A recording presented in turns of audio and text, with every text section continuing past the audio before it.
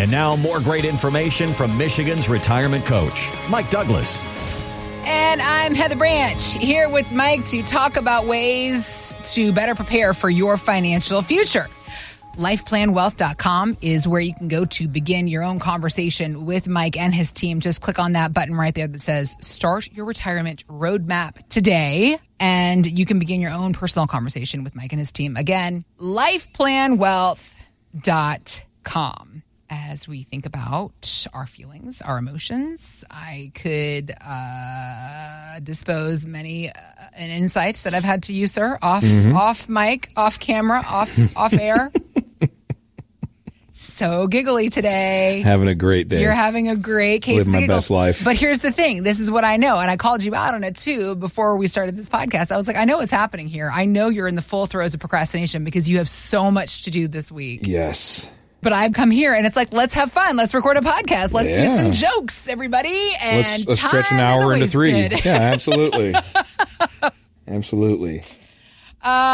Thinking about time and managing of it all and feeling the proper feels for our financial future. Of course, we need to have financial support to help us through the time. But the thing is, I mean, gosh, how often do you see just people completely handicapped in their planning process for simple emotional factors?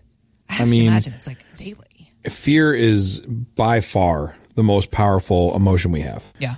Fear and failure, I think, are great educators. Sure. Fear tells us what we're unprepared for, and failure shows us what we weren't prepared for. And so using those tools together, you know, when it's done right, you learn from it. Like I think back to so many things, so many great moments in life oftentimes are not the mountaintops. You know, I learned a lot more from losses than I learned from victories, because victories you forget about because you wash over them because everything went great. Yeah. And so that happens. I mean, I remember I think of clients that we could have taken on early on in my career, and I can remember specifically questions they asked. And I'm like, yeah, and I answered them with full confidence, only to find out that, you know, after years later, I'm like, maybe I was wrong there, you know, and how many cases you've lost, or how many, you know, when I played college tennis, how many matches. I remember some very specific ones. I remember that my senior year of high school, we were in the state tournament. We made it to the states and we were in the state semifinals, and we were up 5-3 in our first set. And then I double faulted away a game, and then we didn't win a game the rest of the set. And then we lost the second set 6-2. And I always think, man, if I had just gotten my serves in, maybe we could have made a run at a state title. And that was years ago. I was going to say, that was high school. Years ago. You're a father of 4 now. And it's a specific memory you have, but it's not because we won. It's because of the what ifs that could have happened because of a loss. Sure. Thinking about how we react to money specifically is something that you deal with just because of the line of work you do, helping folks figure out their financial futures.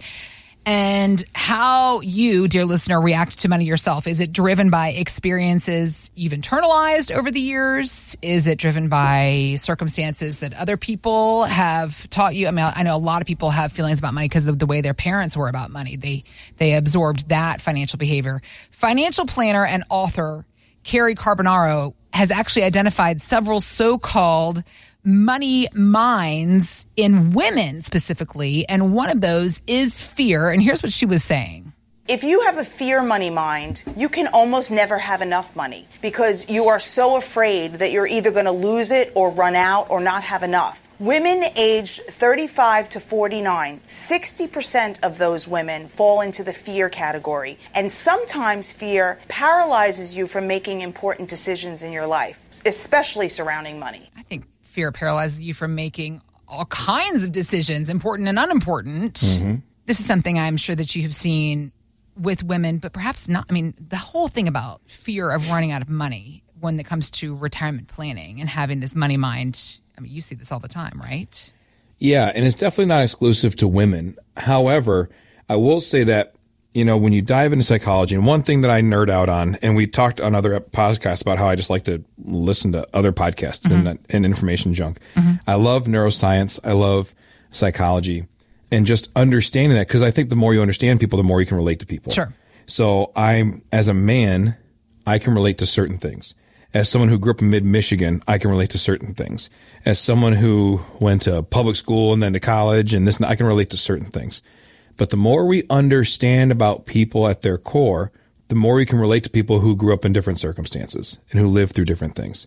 So one interesting thing is how there was a study done, this is years ago, but then they started using these things called DISC tests. It's a personality test assessment that uses 4 major categories.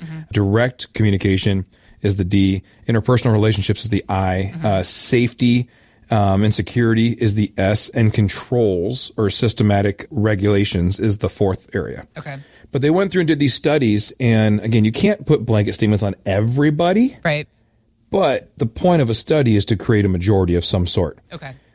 A majority of women often lend and cling towards security over adventure. It doesn't mean they don't enjoy adventure. It doesn't mean that every woman needs a safety blanket. That's not what I'm saying. But what I'm saying is that at our core, we have certain defaults. Yeah. Okay. Yeah. I took that same DISC assessment.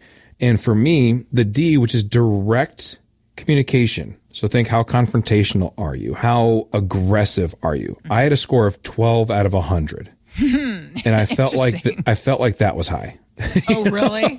Yeah, I'm not. I hate confrontation. Yeah, I do too. I hate sales. I hate the element of life that is me versus you. Unless it's a sport. Sure. I love it in sport because we're playing really together. Even when you compete against someone, you're playing together. Right.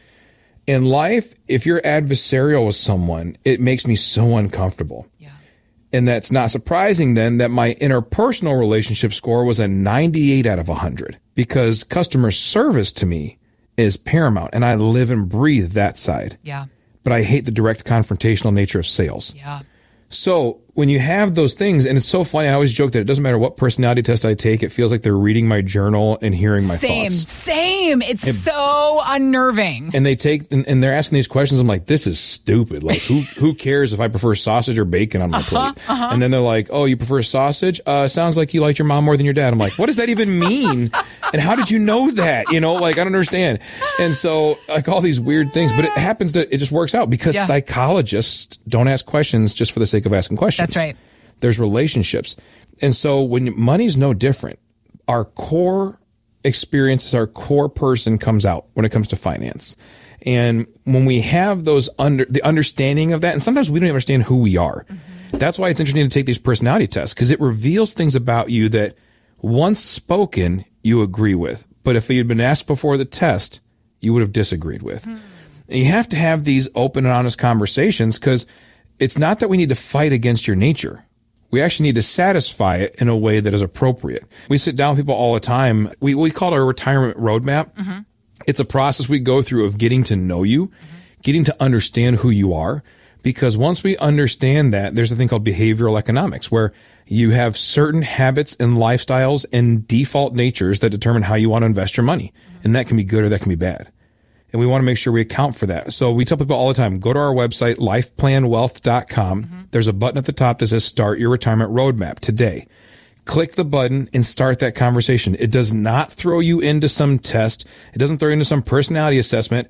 It starts a conversation where we reach out to you and say, hey, let's have coffee and talk. Because in those conversations, we find out, why do you lean towards security? Or you can have people on the other side. Why do you lean towards risk? Why? And then you hear people, actually, there's a lot of fear that drives people to risk. Yeah. Because I had one, and I shared the story a while back, story of the guy who lost a bunch of money, and his fear drove him to be overly risky.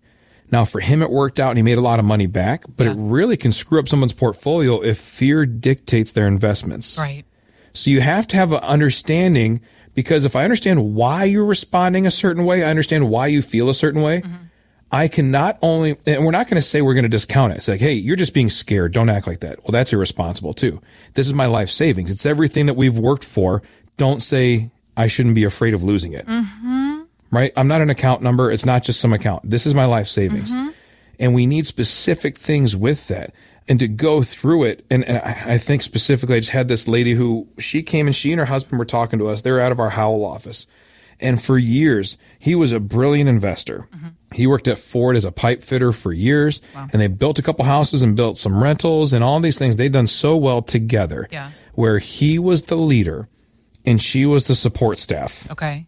Now, the support staff is not a joke job. That's a real deal you have to do. It's the backbone, yeah. It really is, especially when he's still working as a pipe fitter at Ford and she's fielding phone calls dealing to what they're working on. So she was running this thing. The side business, yeah. Yeah. Mm-hmm. And so she was brilliant. But as long as he was the leader, she thrived in the role of administrator. I get it. Well, then maybe 4 years ago, they come into the office, and for years, he and I would meet, and she'd be there, and we had these great conversations. And he would say all the time, well, I just need to know where you stand, because at some point when I die, she's going to have this money and need some help with it. And he was about 9 years older than her. Okay. And so the last couple of times we met, he was pretty sick, and he was getting worse. And his ability to keep his mind wrapped around all of the juggling balls was getting more difficult. And she took on more and more and more. And we started having these difficult conversations where he was telling me, hey, listen, I'm not long for this world. Can we make sure that she's going to be taken care of? And so we go through it. And so as you go through, and again, a person who kind of really deflected to her husband for all these years and really just, and she, again, wasn't weak, wasn't anything else, but she knew her spot and they fit together swimmingly. They were a wonderful couple. Well, then after he passed about a year and a half, almost 2 years ago, she comes into the meeting. And I said, hey, let's talk about things. How are you doing? Well, emotionally, she was, how do you live without someone you've lived with for 50 years? Yeah. Really struggling. But on the other hand, man, she was killing it with their investments. And I said, what are you doing? She goes, well, remember all those things you and talked about? We all covered. Yeah. You said, when this happens, here's what I should do next. So I did it.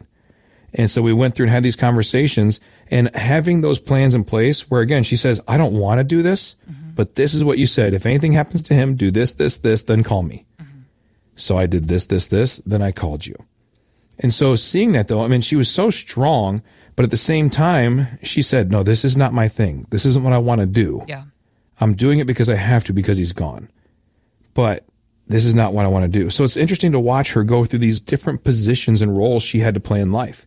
But that's the whole point of having that plan in place. She didn't want to do it, but she knew what she needed to do. That's the thing. She had those lists. She had that list. She said, okay, I got to do this, and this. I'm going to take care of that, and then I'm going to call Mike. She didn't have to think about it. She didn't have to worry about it. She didn't have to let fear drive her. Exactly. Well, and that was because they had the same fear, is that if something happened to him, that she'd be lost. They both had the same feeling. That was an agreed upon issue. And so he says, she needs to be taken care of if I'm gone. She goes, I need someone to take care of me if I'm gone. And I said, I got it, but here's what we need to do. And so you take someone's fear and you acknowledge it, you address it, but say, this isn't going to be the thing that defines you. This is going to be something we use. We counteract it. I'm not going to ignore it. It's a real fear concern. I could have said, hey, you know what? Here's my card. Just call me if anything happens to him and I'll fix it all. Yep. But she's not empowered by that. Right. She's empowered by saying, all right, if something happens to him, I'm going to do these handful of things first on my own. Then I'm going to call Mike. And by doing that, she took control of her finances, because now as a widow, she's in charge of her monthly budget. She's in charge of her home. All the things that he led on, she now leads on. I'm here to help and partner along with that. But if I just come in and say, here's my business card, just call me, I'll fix it all. Well, no, I can't fix it all. I can't fix the fact that you're living in a house by yourself. I can't fix the fact that you have to pay your electric bill, that you have to do these certain things. I can help you along the way. But with a great plan in place, we go through and say, here is how you live out your life. Here is how you are successful, and anything we can do along the way to make it better, easier, simpler, safer, whatever, that's what we're here to do. But we're here to empower people to say, fear is real. Use it to build a proper plan so that it won't result in failure. LifePlanWealth.com is our website. If you have fears about your financial future, maybe you are in perfectly good health, as is your spouse, but you want to know that there is a plan in place in case the unexpected comes along. This is the point of having the proper financial and retirement plan built out for yourself and your family in the years ahead, and what Mike and his team are ready to help you create for yourself and your family. Again, LifePlanWealth.com is where you can go. Click on the Start Your Retirement Roadmap Today button right there at the top of the page, and they will begin this conversation with you as well. LifePlanWealth.com. Thanks for listening to Michigan's Retirement Coach with Mike Douglas. To learn more, visit LifePlanWealth.com. Michael Douglas is an investment advisor representative of Stewards Wealth Planning, LLC, a registered investment advisor. Financial professionals are not licensed in all 50 states. To find out if Michael Douglas is licensed in your state, please call 517-323-7526. Stewards Wealth Planning, LLC is not affiliated with nor endorsed by the Social Security Administration or any other government agency and does not provide legal or tax advice. Annuity guarantees rely solely on the financial strength and claims-paying ability of the issuing insurance company. By contacting us, you may be provided with information about insurance and annuity products offered through Michael B. Douglas, NPN number 9650939.